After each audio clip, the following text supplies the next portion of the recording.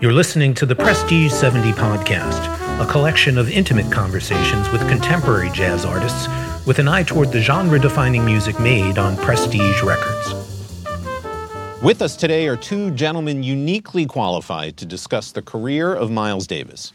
First, an accomplished drummer and producer, also happens to be the nephew of Miles Davis. He toured and recorded with his uncle on legendary recordings from 1984 through 1987, including the Grammy Award-winning album Aura, which he co-produced. He shares responsibility for the Miles Davis estate, along with Miles' daughter Cheryl, and this gentleman, Miles Davis' son, a Los Angeles-based musician and producer, runs his own production company while sharing responsibility for the day-to-day management of Miles Davis properties, not to mention a vintage guitar enthusiast. To examine the career of Miles Davis is to examine the history of jazz from the mid-'40s to the early '90s. He was in the middle of seemingly every important innovation and stylistic development during that period, often leading the way in those changes, both with his own performances and recordings and by choosing sidemen and collaborators who helped him forge new directions. Whether it was the birth of the Cool Sessions in the late '40s through his time on Prestige Records with the iconic Miles Davis Quintet, or recording Kind of Blue, which remains the best-selling jazz album of all time.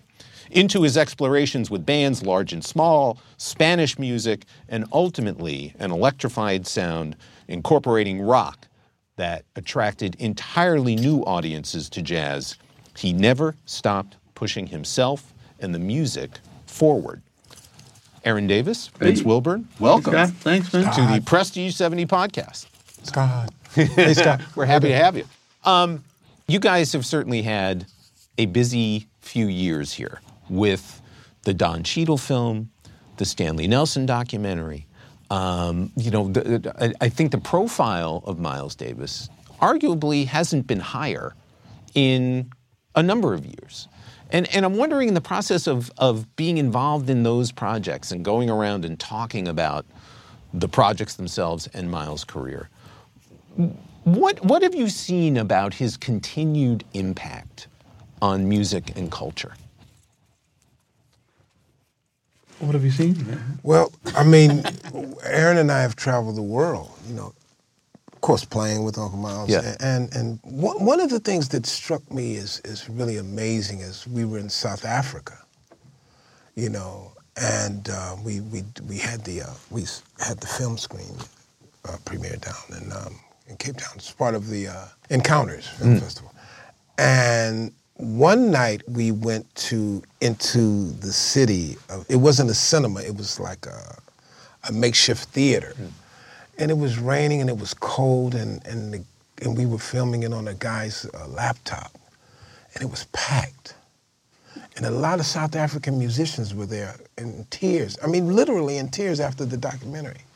And I'm like, wow, if Uncle Miles could see this, after all these years in this documentary and the way he continues to touch musicians all over the world. And at that time in South Africa, that moment in time was in South Africa. It was amazing. Yeah. And then we went over a musician's house. Oh, yeah. He had us over for dinner. And, I mean, but we when we played with him, you get one like wow factor in it. But then when we travel and we see it again, to me, it's like, whoa. Yeah. And we talk about it. We're like, cuz, do you feel what we just experienced? So it's pretty incredible. Yeah. Hey, it's Kaylee Cuoco for Priceline. Ready to go to your happy place for a happy price? Well, why didn't you say so? Just download the Priceline app right now and save up to 60% on hotels. So whether it's Cousin Kevin's Kazoo Concert in Kansas City, go Kevin, or Becky's Bachelorette Bash in Bermuda, you never have to miss a trip ever again. So download the Priceline app today. Your savings are waiting. Go to your happy place for a happy price. Go to your happy price, Priceline. To talk about Miles, particularly in the period, the Prestige Records period, the middle 50s or so, you kind of have to talk about the birth of the Cool Sessions and that record first. And what's interesting about that, he was, I think, 22 at that point. He was really young and leading this big band. When you guys listen to Birth of the Cool in particular now, Yeah. what do you hear? Well, I hear him definitely departing from, bebop and fast chord changes and stuff like that. But, I hear that, exploring, different sonic textures, just try something different, and different arrangements, just completely different from what's going on at the time. Yeah. Not to say this too much, but that's kind of the beginning of him deciding that once in a while I'm going to break this all down and try something else. That's the best way I could say it, I guess. Yeah. You mentioned South Africa. One of the interesting things, particularly about that group, was it was mixed race. You know? You mean the Nonette? Yeah. And he got a lot of flack for that. But you know what? I don't doubt it. But I also know him, well enough to know that he didn't even care about that. Like if him and Gil or whoever thought that these guys were the guys, Kai and I can't remember all the guys who played on Lee the record. Konitz. Of course, Lee Konitz. If they thought these are the guys, then these are the guys. And then when they were doing it in the studio, if it sounds good, sounds good. He really didn't care musically what he would say things like, that guy, this guy. But I mean, the truth was, like, if you could play, you could play. Yeah, because the myth was that he didn't like white people. Oh no, come on, man. I mean, when we recorded Man with the Horn, Gil would come and sit in the corner at 30th Street. Gil was one of his best friends. Yeah, just chill. Yeah. Plus Uncle Miles didn't care what color you were. Yeah. And as long as you could play. Right. Right. And he always talked about that. I just want you to play. One of my favorite quotes among many from him. I just told him that if a guy could play as well as Lee Konitz, I would hire him every time. And I wouldn't give a damn if he was green with red breath. Right. That's right. I wish we, not to cut you off, but I wish you could have witnessed the relationship with Aaron and I were talking about with he and Gil. They were like brothers. Yeah. Why do you think that worked so well? I mean, I think there weren't too many people who Miles trusted their ears over or in tandem with his own. Yeah. Like for him, he could just decide himself if he liked it or not. But I think with Gil, I think they heard things the same way, and they just had such a symbiotic relationship that I think that he was the guy. I mean, I met Gil. I think it was in the early '80s when Miles was rehearsing the band that had like Marcus. I think it had Schofield and Stern in the band, and Al Foster, and I think. By the way, how great as a guitar player? How great is that? Just nuts. just sidebar, just for a moment. It's nuts, man. Yeah. It's nuts. But and I remember I go in and I'm really young then, like 10 or 11, and they're rehearsing. And there's this guy on the floor in the middle of them, cross-legged, with a beaded headband with, like, these little feathers, perhaps, coming off the headband.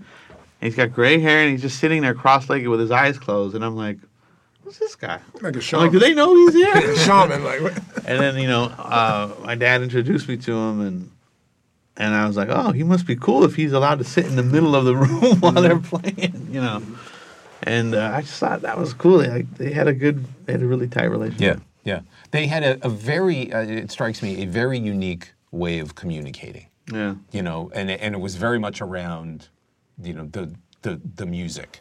And while I never met either of them, my sense is some of that could have been nonverbal. Mm-hmm. Oh, yeah, probably. I mean, he did a lot of nonverbal communication, like looks and, winks. And I think Uncle Miles relied a lot on what Gil thought of certain music, like the Aaron said, the groups that he put together. The Man with the Horn, when we recorded it, We Want Miles with those can you say badass? Those beautiful musicians. Of course you can. You talk about Stern and Sco, But just think, if Uncle Miles wouldn't have been close to Gil, and if he wouldn't have hired all these bad cats back in the day, then he probably opened up he needs a Nobel Peace Prize for integrating musicians. So black cats probably thought, well, that's cool if Miles did it. Well, let's there's no color. Yeah. you know, and it's great, man. You know, it's great for music. Yeah. At the time. Yes. You know, one of the things as really befits someone who was, you know, sort of leading jazz forward is that group, the Birth of the Cool, Nanette, sort of set the stage for West Coast jazz, for Jerry Mulligan and Chet Baker. Did he ever talk about the idea that the people he collaborated with would then go on and sort of carry the ball, if you will? I don't remember that so much. You? No. I mean, I remember him just telling us like stories where we're all laying on the floor laughing about Philly Joe Jones and he had a Max, thing for drummers. Yeah, didn't Max he? Roach. Yeah. I mean, Why do you think he had Tony? He was talking about Tony Williams a lot. Yeah. Why do you think he had this thing for drummers? What was it about drummers? Well, he said when he was a teenager, he and his boys would go down to the riverboat to the gigs, and if the drummer was setting his drums up wrong, they would leave. If they didn't like the way he looked, his drums just looked. They'd cut out. They'd leave. Yeah. And he always wanted Aaron and I to check out, you know, guys that played before us, you know, which was cool because he said, yeah, check out Max and Philly Joe, and we met Billy Higgins. I met Billy Higgins at the airport. You know, Max was really close to us. Our Al, you know. We'd be on the road like doing jazz festivals, and he would find out. Yeah, like I'd be like, "Hey, I just met this guy downstairs. He says he knows you. His name's Elvin Jones." Or you know, he was, "Oh, you should check him out." You know, or I would, you know, go with some of the guys in the band. You know, to move into, you know, the era there in the middle 50s when he was recording for Prestige, and though it was brief. It ended up with this what Bob Weinstock put together, these remarkable records that were basically done in, you know, very few sessions, you know, quite frankly. But Bob Weinstock brought him back from St. Louis to New York, and the idea, and I'm sure Miles had a lot to do with this, was to find the best musicians and put him with the best musicians. When you guys listen to some of that music, whether, you know, Relaxin', Steamin', Workin', you know, these incredible records, what strikes you about Miles in that period? It's a good question. I mean, for me, I feel like he's still he's like young in age, but he's very aware of what's happening. Like he just has complete control over what. Yeah. Complete control in the sense that, you know, he's working and he's like, and it's happening the way he wants it to. Not that I mean over the music. I mean he let those guys stretch and run and you know, that's what makes his records really good. I think is that the openness. You know, but to me, I'm just like, man, I love those records because I look at him and I go, God, he was young, but I mean he was just like working and then putting these records out and, you know, getting in the studio. Man, I love that aesthetic, you know. Like it's just so hard to, like, it's all changed so much now, the way we make records and things, but I love that collection of records because of the way they were recorded and the time and where Rudy Van Gelders and all that stuff. Yeah, it's just it's nostalgic, but I just like seeing him as a top level professional. Like he wasn't at Columbia yet, but he was so right there, like you know, right there, just ready to go. And you can certainly hear kind of where he was going. Yeah. You know, as he moved to Columbia. But those records, those Prestige records, there's something so melodic about it. And I had a jazz pianist friend of mine when I told him I was doing these podcasts about Prestige, and he goes, "Man, you listen to those Miles Davis records on Prestige. It's everything you need to know about bebop and swinging."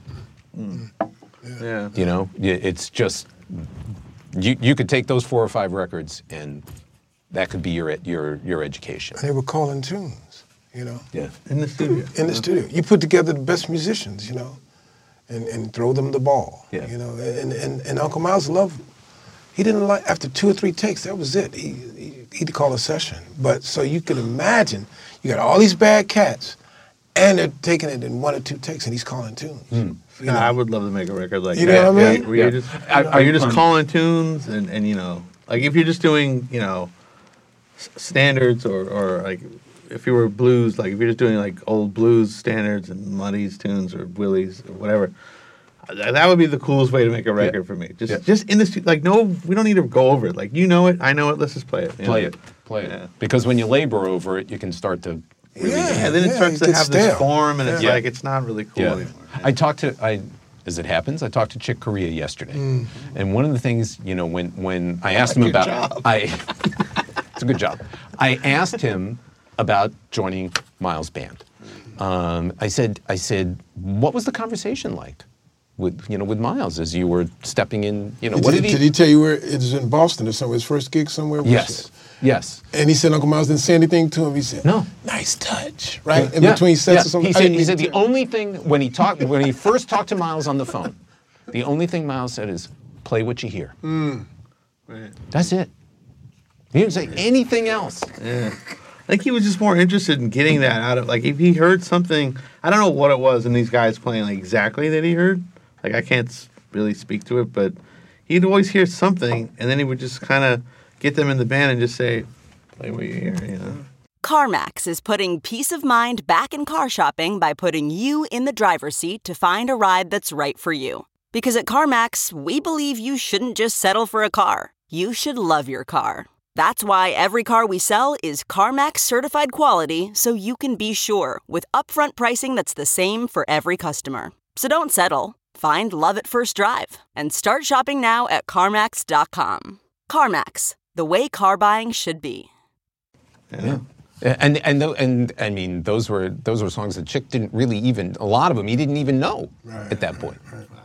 But Uncle Miles probably heard something in Chick before he hired her. Yeah. And Stanley said some nice things about Lee. He interviewed Lee for the documentary, but he said Lee had some great things to say about Uncle Miles and the respect to color and Uncle Miles hiring musicians of color. Yeah.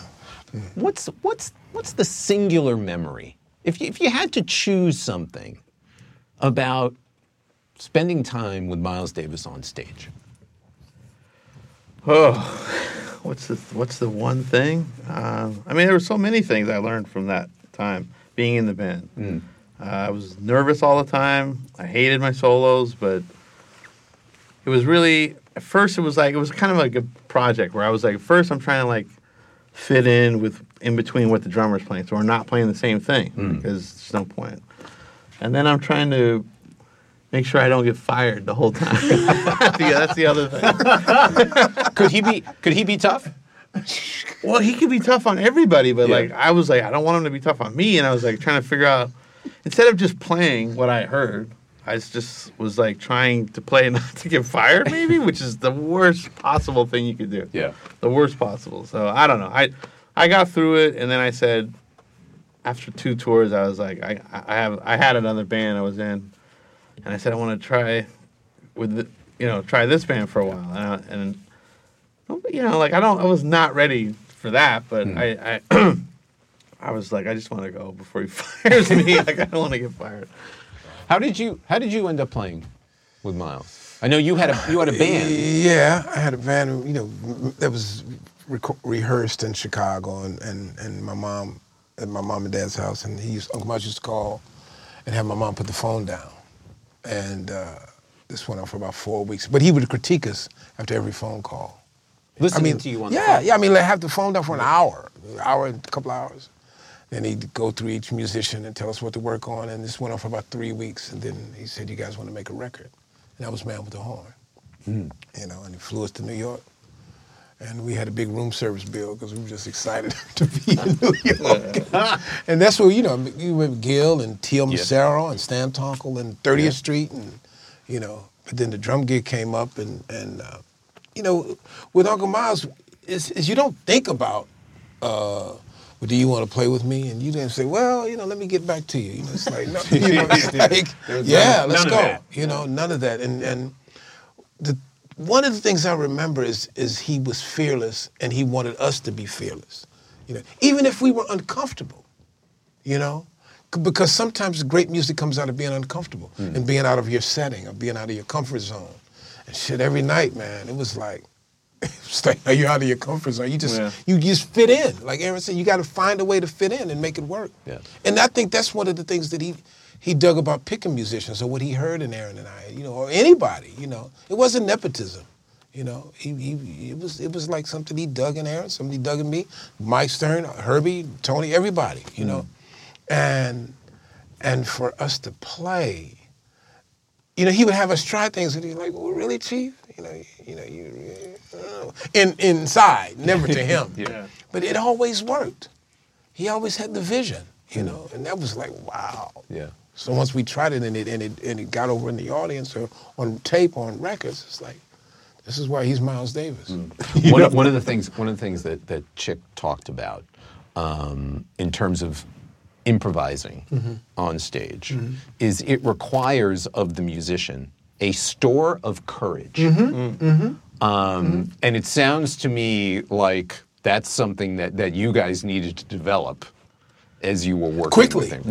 Quickly. Yeah. Right? Yeah. Right. Quickly. Yeah. And see, not just Chick, so it's all of us. We call it Miles Davis University. That's what I refer to it. But it's you grow up fast. You learn your instrument fast, But now I think, if I may answer for Aaron, if I could speak on Aaron's behalf, it makes us great band leaders, and it makes us listen to music different, and it opens us up, We don't have just black bands in our groups, or we don't have just black friends, we have friends who love music, you know what I mean? Yeah. Scott, You guys were talking about guitars before we started, and I kind of like, whoa, because I'm listening, but I'm like, damn, trading guitars with all these guys, and it's heavy. Thanks to musicians like Uncle Miles and Quincy Jones, who bonded with musicians of color. It's great, there was man. an inclusive thing. Yeah. I mean, you had the unique experience of producing. Well, let's just say I'm in the booth. Because I was going to ask, how did that work? Producing. Directions of Music by Miles Davis, always. Yeah. It's just that he would bounce things off of us, Yeah. and we'd take the tapes to him at the end of the night, and that's a kind of a big title to have, But it was just, assistance. Sidebar for 1 second. I read that he didn't particularly like the term jazz. No, because you know why? Because he knew that right away that would put you in a different part of the record store, and then it wouldn't be featured as highly. I mean, that's one way of saying it, but I mean, it's like anytime, like in our day-to-day things, you have a meeting with somebody and they don't know that much about him, but they hear jazz, so they think it has to be it has to be in this box. It can't be in any of these other boxes. Yeah. And that's tough because he didn't think of it as like, well, I'm a jazz musician. He thought I was a musician. I play the horn. I have a killer band. We play music, for people. We're not jazz. We're not anything. We're just play social music in a social setting. Social music. Yeah. Social music. Yeah. That's the term he used. I talked to a pop artist not too long ago who said to me, a young woman actually said to me, genre was only devised as a means to sell music. Whether it, jazz, classical, pop, rock, whatever it might be, it's more important about, the artist. What the artist wants to create. I'm not thinking about, well, I'm writing a pop song or I'm writing a jazz tune or, whatever. I can dig that. One of the cool things, again, about Uncle Miles is he was always open to what Aaron was listening to or what I was checking out or what was on MTV. That's the thing that caught me. I read something about he was into MTV. Yeah, I mean, or he would into it. He would just have it on. Have it on, and the sound would be down. Right. Or if there were first of all, there had to be no fights on. If there were no boxing matches on. Right. Then we could put the MTV or something. Yeah. One night I was watching Headbangers Ball really late, and Slayer was on. I think it was the song Seasons in the Abyss. And he comes down, and I'm like watching it. I'm like, oh. And I was like looking for the remote, and he was like looking, and he was like, "What?" Like they're out playing in the middle of the desert, right? And then he kind of walks in the kitchen, and he looks at it, and he goes, drummer's really laying it down, and he just walks away. Like he picked something that he heard out of that, and I was like, man, he's gonna be like, what are you listening to? But he wasn't like that at all. He wasn't. Yeah. He wasn't judgmental about it. He heard all he heard was this guy's playing drums on TV. Nice, and then he walked off. Yeah. And towards the end of his career, he was hip hop. DJs, Prince. Yeah. He had an open mind, certainly. Yeah, definitely. About music. So, am I right that once the technology got to a point that he recorded every rehearsal and show? He did that anyway. He did that in the 80s. Oh, no, we have all the tapes. Oh, yeah. Board tapes. We had 70s. Pete Cozy. 86 was Concord playing. He had rehearsals before, and he had me with one of those micro cassettes, recording the rehearsals on something you would do for journalism usually or something. Whatever, But he wanted everything, documented. I record How much of that practices. stuff have you guys gone back and listened to? Well, we cataloged all the. Yeah. We had to digitize everything. Sure. And Jack DeJohnette's got some tapes. Pete Cozy had tapes. Yeah.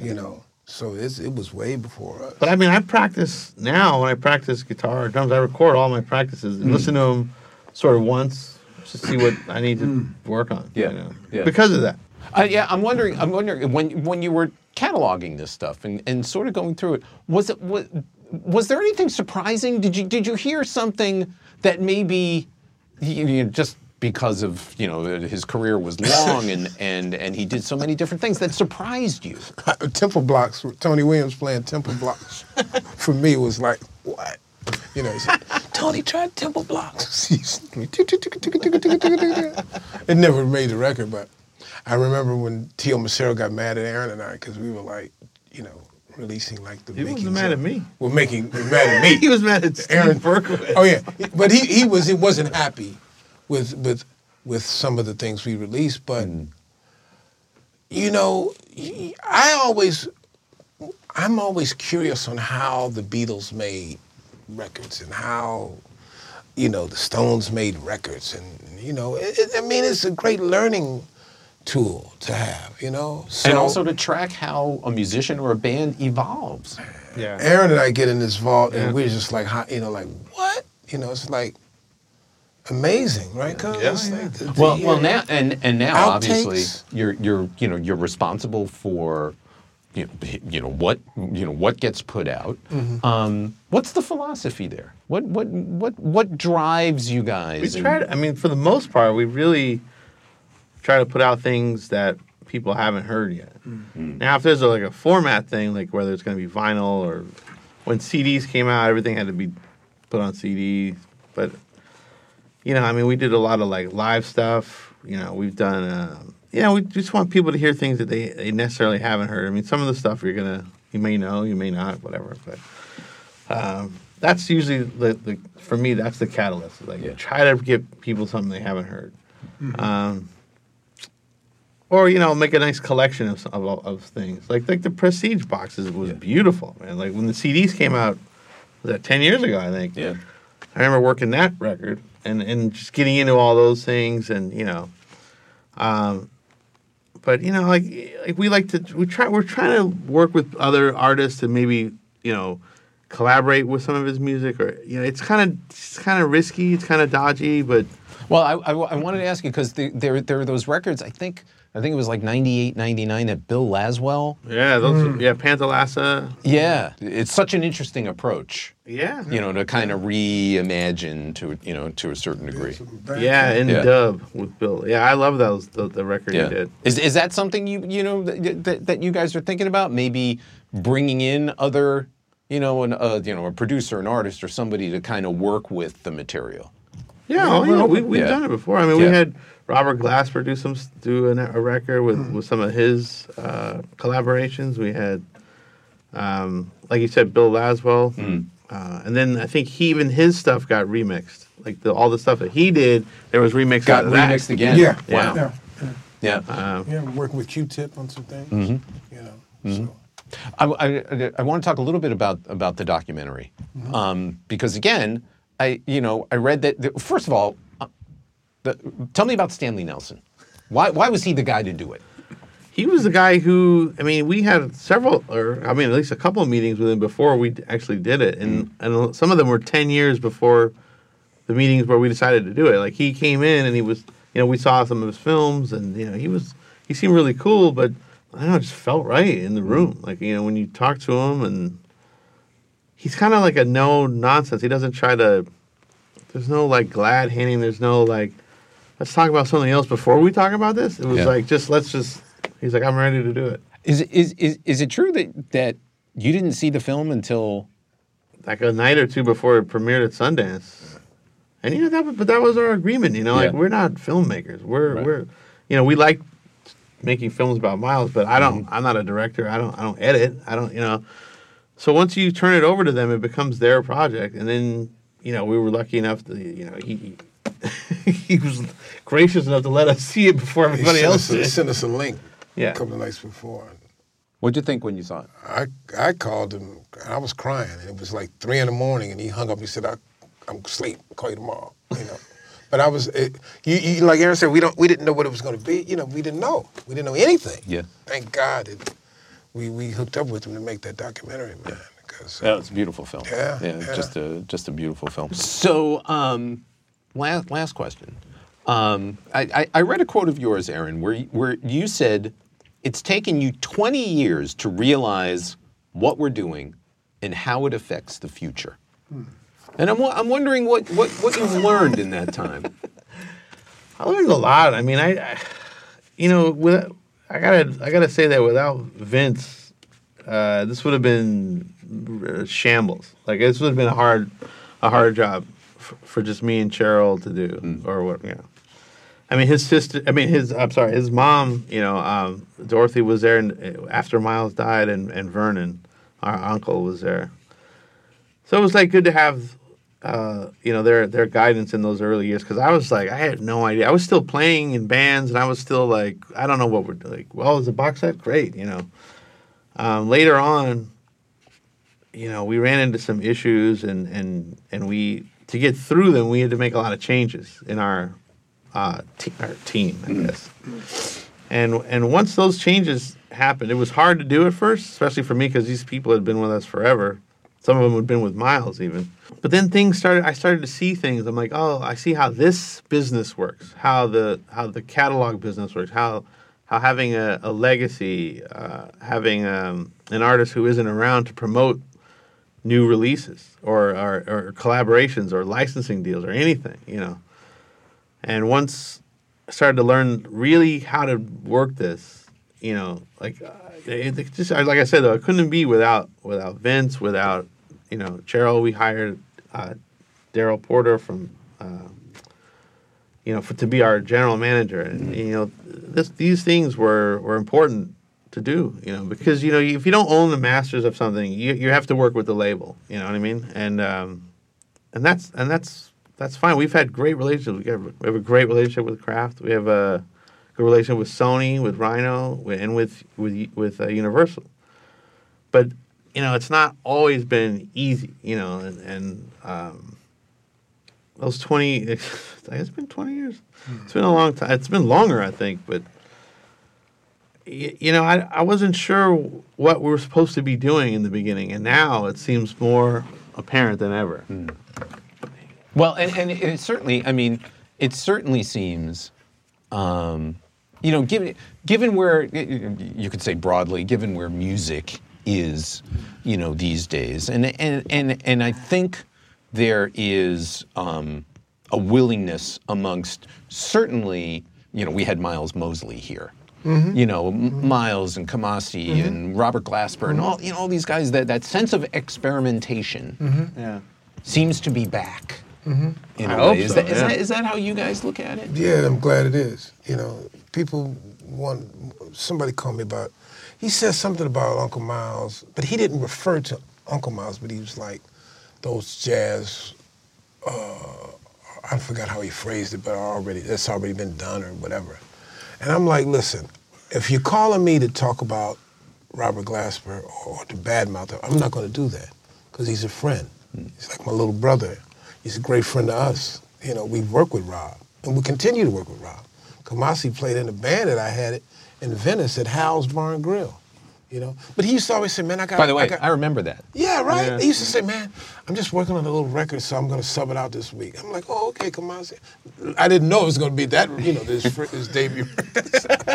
You know, Yeah. and Ron Bruner Jr., Thundercat, Stephen Bruner, and Flying Lotus, all those guys are friends of ours. You know, and if we don't have guys like that to change the you know, to keep the music evolving, then we're in trouble. Yeah. You know, and another thing I want to add is, a lot of times with legacies and families, they tend to squabble a lot, or they don't see eye to eye, and that kind of stagnates the music moving forward, or whatever they're representing. It seems like with Aaron and I and Cheryl, I'm always thinking Cheryl's going to take it this way because she's not really into music like Aaron and I, but she's smart, she's a woman, she's a black woman, she's educated, you know. And she loves QVC, so she's, you know, and so she might be thinking, QVC, what Miles female scarves that she likes, you know what I mean? Yeah. Really, I got to share that. And then with Aaron, you know, he just said some beautiful things about me, but I'm thinking that's his father, you know. He's my uncle, but that's his dad. So it's gotta, you know, I gotta bounce this off to see where he is in terms of, hey man, that's my dad, you know. And I never lose sight of that, you know. But I mean, Uncle Miles laid the blueprint. You know, all we got to do is just kind of steer. Hopefully, steer it in the right direction as we've been doing. There's really a path forward for so much of this. Definitely. Yeah. Well, part of that path is the catalog itself. Is like, you know, what draws different people to different time periods of Miles' career. You know what? You know, I think everybody should hear this Prestige. Yeah. These years It's were like beautiful stuff. It's like, you know, this is gonna sound so bad, but it's like when Jordan won the first ring. You know, like when he was in that level. Chicago Bulls? Yeah. Oh, yeah. You heard of them? I'm from Chicago. Yeah. You know what I mean? Just I don't know. That's corny, but I mean, just he was playing so strong, and you know that band was you know, I mean, Train was not. He wasn't doing solo records. He wasn't. No. He wasn't there yet. No. You know, like, You he know, was people on his barely way. knew who he was. Yeah. You know, at that point. But you could really hear, particularly in those years, how he was ascending. Yeah. But guys, as musicians as we are, calling tunes. Yeah, I know. You know, Yeah. calling tunes. Just do it. You don't even have time Yeah. enough to think about being nervous. Yeah. You know, they're calling tunes, and it's classic. You know, I mean, it's like, you know, what? But that's the freshness that you hear. Yeah. You get a group of guys together, you call tunes, Yeah. and get it. You know, get Well, those you got to get those performances. guys. Yeah. You know, gotta get those guys. get the top cats that you want, that you hear, and you're young, and you're like, oh, you know, either this is going to work, or it's not going to work, and it always worked for them, even at a young age. Yeah. Well, Aaron Davis, Vince Wilburn, this has been fantastic. Thank you both Scott. so much Appreciate it. for taking the time. Really appreciate it. Thanks, man. Thanks, man. You'll find additional episodes of the Prestige 70 podcast at craftrecordings.com/prestige70 or wherever you download podcasts. This episode was brought to you by Craft Recordings, crafting the future from the past. Edited by Zach Stillwell and produced by Laura Saez, I'm Scott Goldman. Thanks for listening.